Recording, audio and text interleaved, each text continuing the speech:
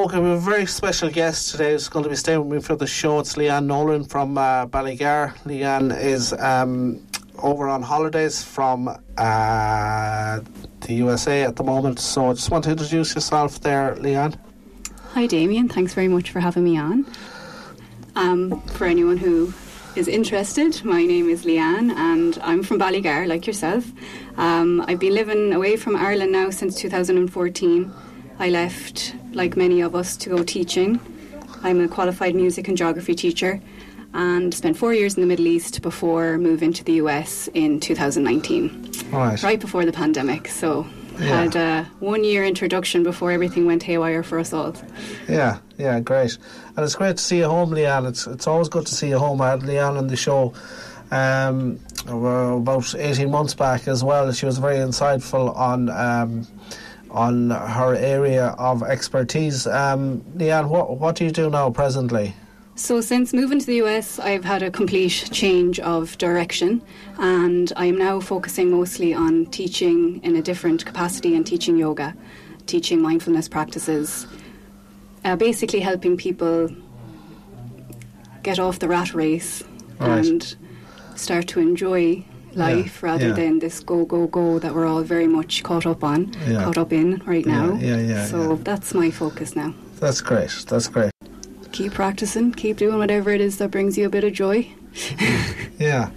I think there is something, very positive in it, in the sense that everybody has their own beliefs, everybody has their own ideology, and sometimes it's hard to be, or it's easy to be swayed one way or the other, especially in society at the moment when we live in such superficial ways, and people, strength of advertising and whatever. But that idea of I won't back down, I just think it's amazing. It's a good concept, definitely. Yeah, it is a good concept. So what has it been like in the US doing yoga? Tell me, as an Irish person, so you've went to the US, is there other Irish people over there? I suppose, just to commend you, I suppose, from the start, Leanne, is that you've come from a rural town like Ballygar, and you've moved. You've moved a lot. I've travelled a good bit myself, so I understand it's a daunting process. And you move from one city to a new city. You have to be open to new cultures, meet new people, and so how have you found that process? And also, did you meet any other Irish people? Yeah, great question. Living in America right now is very interesting, to say the least, and I feel like I have a huge advantage being Irish, especially living where I'm living. I'm living in Laguna Beach, California, and I would say I'm one of the very few Irish people there. Great. So I'm a huge novelty to anyone. All I have to do is open my mouth and you're a leprechaun. You're a little leprechaun. Lucky leprechaun in their eyes, which is lovely to see, the absolute genuine love for the Irish around the place. And like I have a huge privilege there, because you're automatically just in most cases, and people just want to both hear your accent and just get to know you. So I feel very lucky in that sense. And also, I suppose, with Irish people we give off this, or we have this gift of friendliness or sincerity, if I call it that, which I suppose gets us to different places in I suppose, a human aspect when it comes to building relationships and making friends. And do you get that? No, definitely. I do feel like I have a little advantage as well, just having been to other places as well. I'm not really walking around afraid of the other or afraid of anyone because they're from any which place. Like, I know we're all very much the same. At the root of it, we're all just looking for connection. We're all just looking for someone to listen to us and to feel safe. And in America right now, there's a huge lack of just genuineness, like you're saying, and safety. I like to just describe it as you could cut the tension at points over there. There's just an underlying air of they're going through some stuff over there right now, as I'm sure you're well aware if you turn on the news. I suppose what I do try and move away from is this whole Trump kind of mania, because I suppose it's played out in our own mainstream media, and also it's similar to stuff in the UK. There can be one face to all this, that it's you're pro-Trump or you're pro. It's kind of similar to the asylum seeker issue that's happening in Ireland at the moment, but it moves towards hate. It's hate speech, and it moves towards hate. So just very aware of that. But is there any for humanity? Do you see any humanity, I suppose, for the USA at the moment? I mean that in the nicest possible way, in the sense that politically things mightn't be great, but I suppose you have to believe that the human being is. Oh, I do. I mean, yes. For sure, I have hope for the future that things are going to get a lot better, but I think America's going through some kind of process of realising that they're not number one, or they're not something to actually achieve or to look up to as, I don't even know what I'm trying to say, but this idea of the American dream, for instance. Yeah. Like that's a nightmare. In my opinion, like anyone I've met the American out there, dream is a nightmare. Anyone I've met out there who has reached what you'd imagine is the American dream, with the picket fenced White House and up on the hill or whatever it is, they have the same problems as us all. Yeah. I really have come to the conclusion that this huge wealth that you can accumulate over there, which you can, capitalism is a brilliant concept for the ones who figure it out. All my listeners know about capitalism. It doesn't mean happiness. It doesn't mean contentment.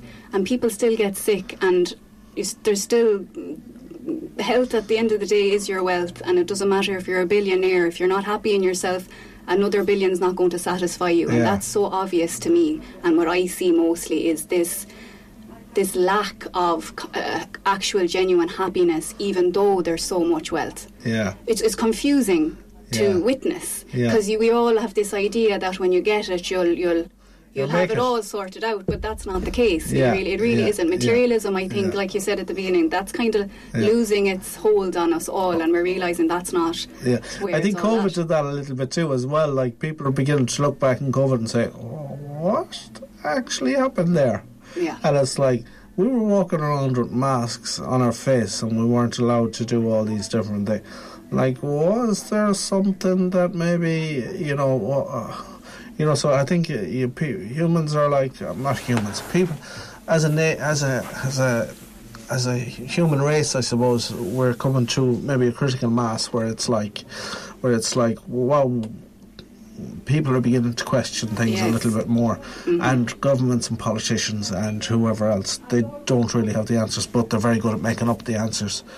And they're not going to save us, There's no one really outside of ourselves that's going to do the work it takes to get a level of contentment in yourself where you don't feel you have to prove yourself or you don't have to impress anybody else. That's, I think, what you're saying is happening. No. It's what you're saying, Leanne. No, you said just something hitting a critical mass point. There is, we're seeing a point in history now where, even down to the AI, right? I don't know if that's a conversation that's going on here, but it's a big one out there. And it's like, we're all afraid we're going to be obsolete as humans. And it's like, well, actually what? Imagine a world where we have the time to do things like creative outlets or to create more in ourselves, things we actually want to do, not just for the sake of earning. Or not just for the money. And I think that's a huge thing, I suppose, as well. It goes back to the Industrial Revolution, possibly, as well, that, we feel that we have to fill up our time, and I suppose it goes back to the covert and overt side of school as well. You wear a uniform, you start at 9, you finish at 4, 3, you don't answer back, so you're trained, I suppose, from a very young age to be a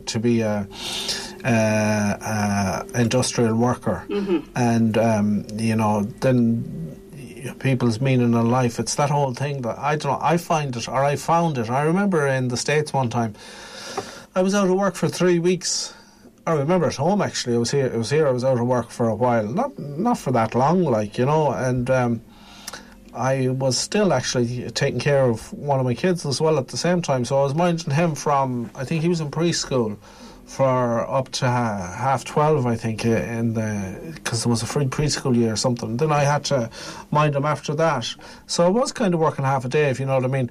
But I felt there was something wrong with me because I wasn't working full time. Yeah, no, I know. And then I wasn't. What you're saying. Do you know what I mean? Yeah, I know what you're saying, because when I moved to the US first, on the visa I was on, you can't actually work.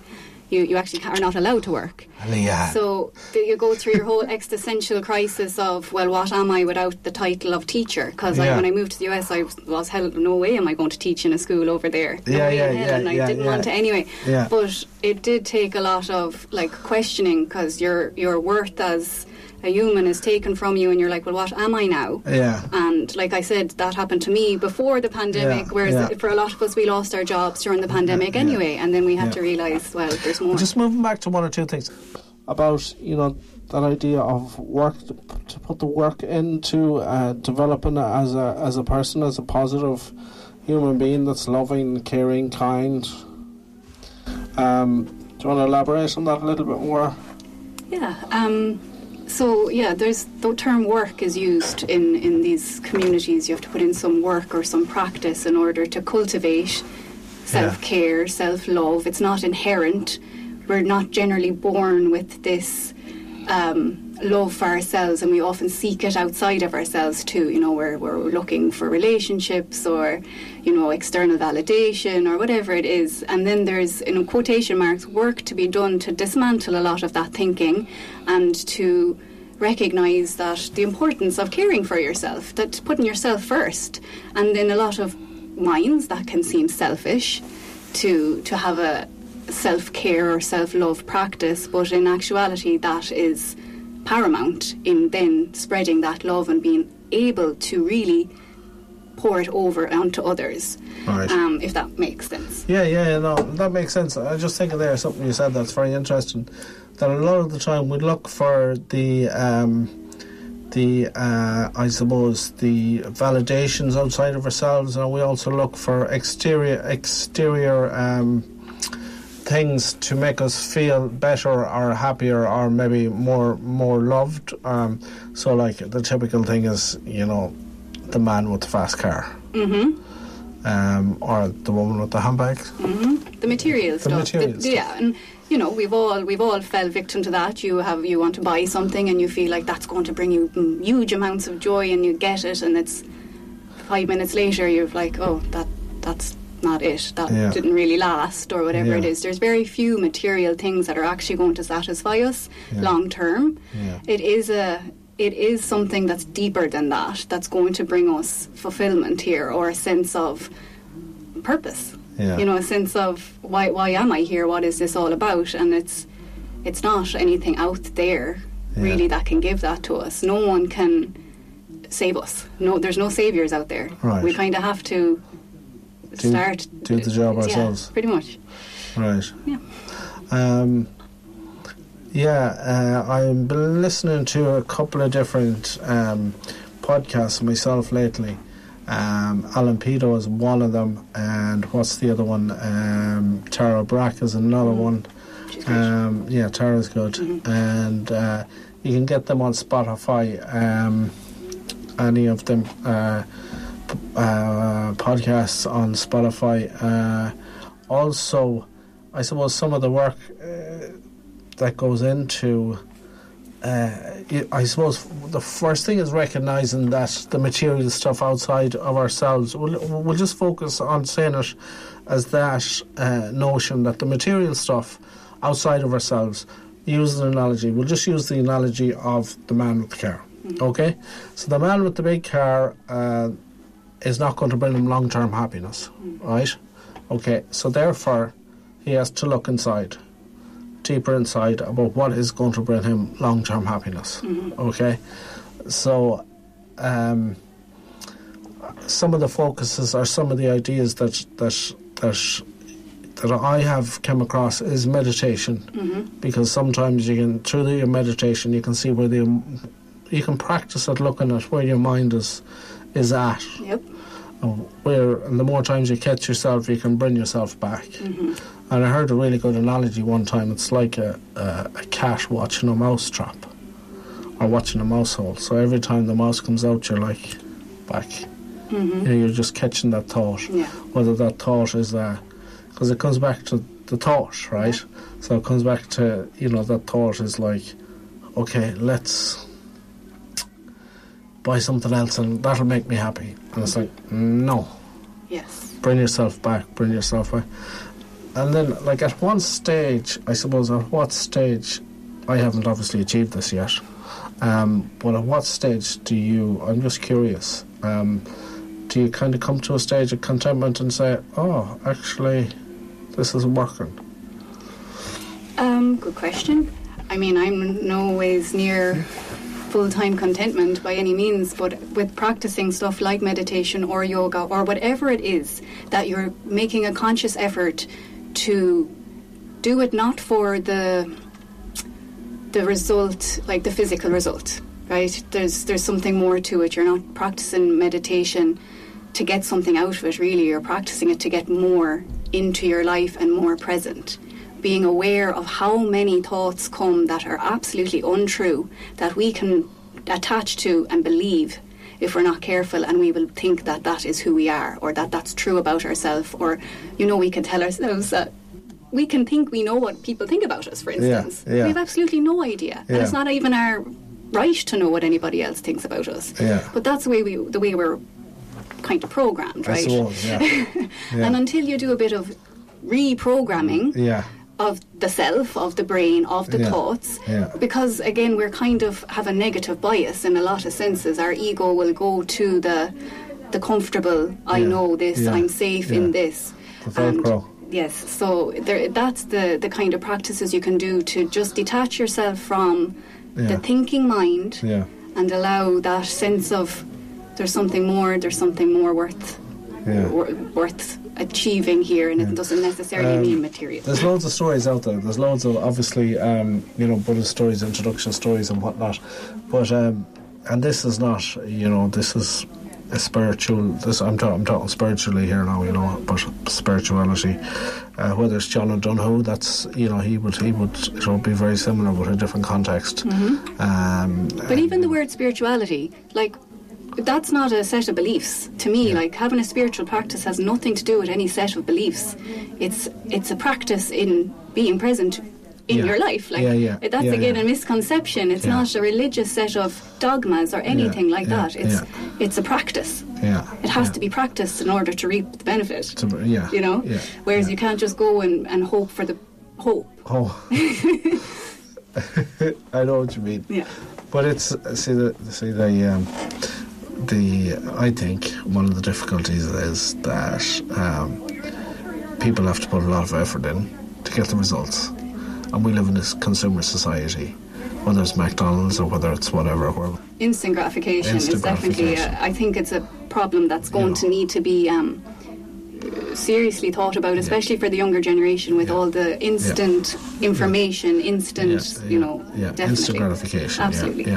And that's the I suppose what I'm kind of trying to get at is that people aren't willing to put in the effort for it. Some people are. No, some people are, but there's ways that it make it less of a mountain to climb. Like, if you're thinking, I have to do, again, just say I practice yoga, so that's, if you have to do a certain pose in order to reach some level of enlightenment or whatever, that's not what it's about. It's really your breath. Our breath is the most vital tool we have to calm our nervous system, to calm the mind, and we do it all day long, every single day, without thinking about it, until we realise that we actually can manipulate our breath in certain ways. We can extend it, we can shorten it, we can breathe through one nose, the other nose. Like, there's millions of ways. They're called pranayama practices, but they work. And it doesn't take any physical exercise. The actual reason people do yoga is to be able to get your body in a way that you can sit comfortably long enough to sit in meditation. That's the only purpose of asana, because it means to sit. That's what it means.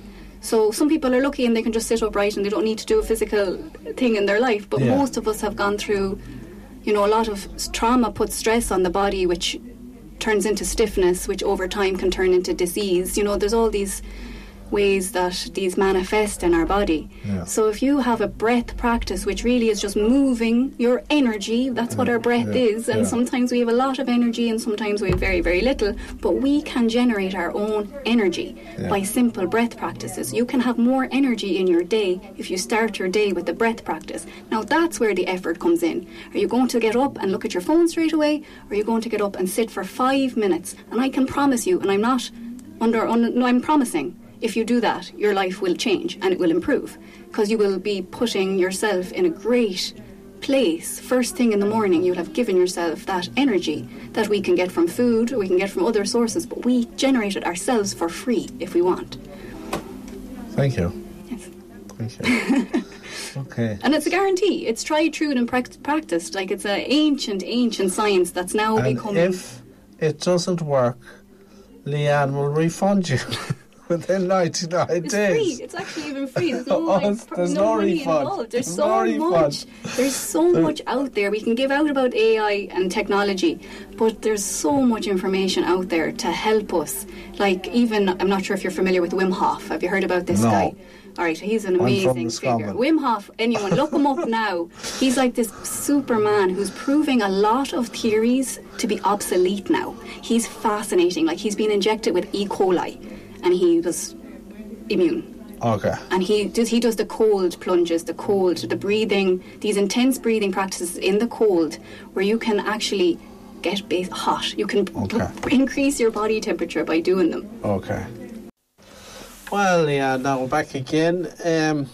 Okay, I suppose I want a really quick chat, Leanne, about being at home. What's it like being at home? Oh, it's just amazing. Yeah. It's I think it takes leaving a place to really appreciate it. Or, don't you always seem to go that you don't know what you got till it's gone kind of thing. Yes. I have such a love for Ireland, and it will always be home for me. Yeah. But I'm getting to do things I can't do here. Yeah. And that's just the reality of it. I'm able to do things in America. They're not available here yet. Yeah. That's another day's conversation. But I love Ireland. Everyone in the world just seems to love the Irish, and I wish the Irish themselves could cultivate that love for themselves, because especially to Americans, we're gold. Yeah. We're just gold dust. Yeah. So that's what I'd love to see in the next few years, is the Irish really just starting to appreciate themselves for the resilience we have. Like, to be Irish, you have to be a resilient person. Yeah. You have to get through weather that's not always admirable or whatever. You don't get a choice in that, but you do. You have to have a tough skin to have survived to this point, to be Irish, to be still going. And it's shown. It comes out in us, And it's produced two of the best in me and you, anyways. That's it now.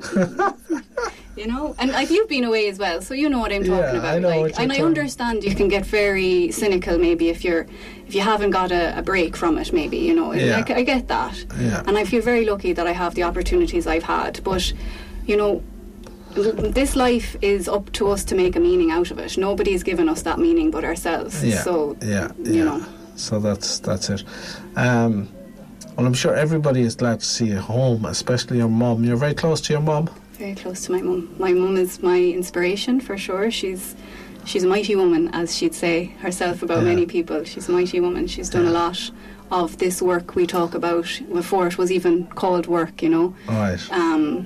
And she gave up alcohol, many years ago. She got help now to do that, because it takes help in a lot of cases to change. Well done to her, 100% well done to her. And I really want to make that known, that there is help out there for people who want to change and to create healthier habits, because they're all just habits. Anything we do is just any addiction is a habit first, and it can turn into something more serious. But there's definitely help, and there's Go on, I see you smiling there. Go on. If I was to get any message out there, what I would love for people to understand, that alcohol is actually a drug.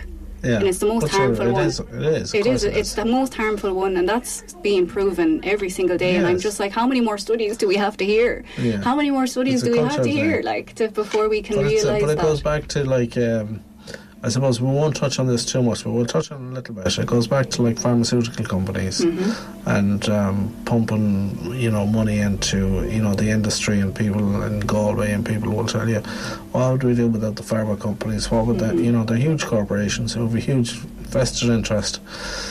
Similar to Diageo, similar to these corporations. They have an outlet that they have to sell, and it's the same as the arms industry. It's the same with coffee and tea and whatever. You know what I mean? But sadly, alcohol has one of them big things. Okay, it's been really good having Leanne on, and I hope to talk to her again soon. Even though we might be doing a Skype call or something like that. Okay. Thanks, Damien. All right. Bye. Bye-bye. See you, Leanne.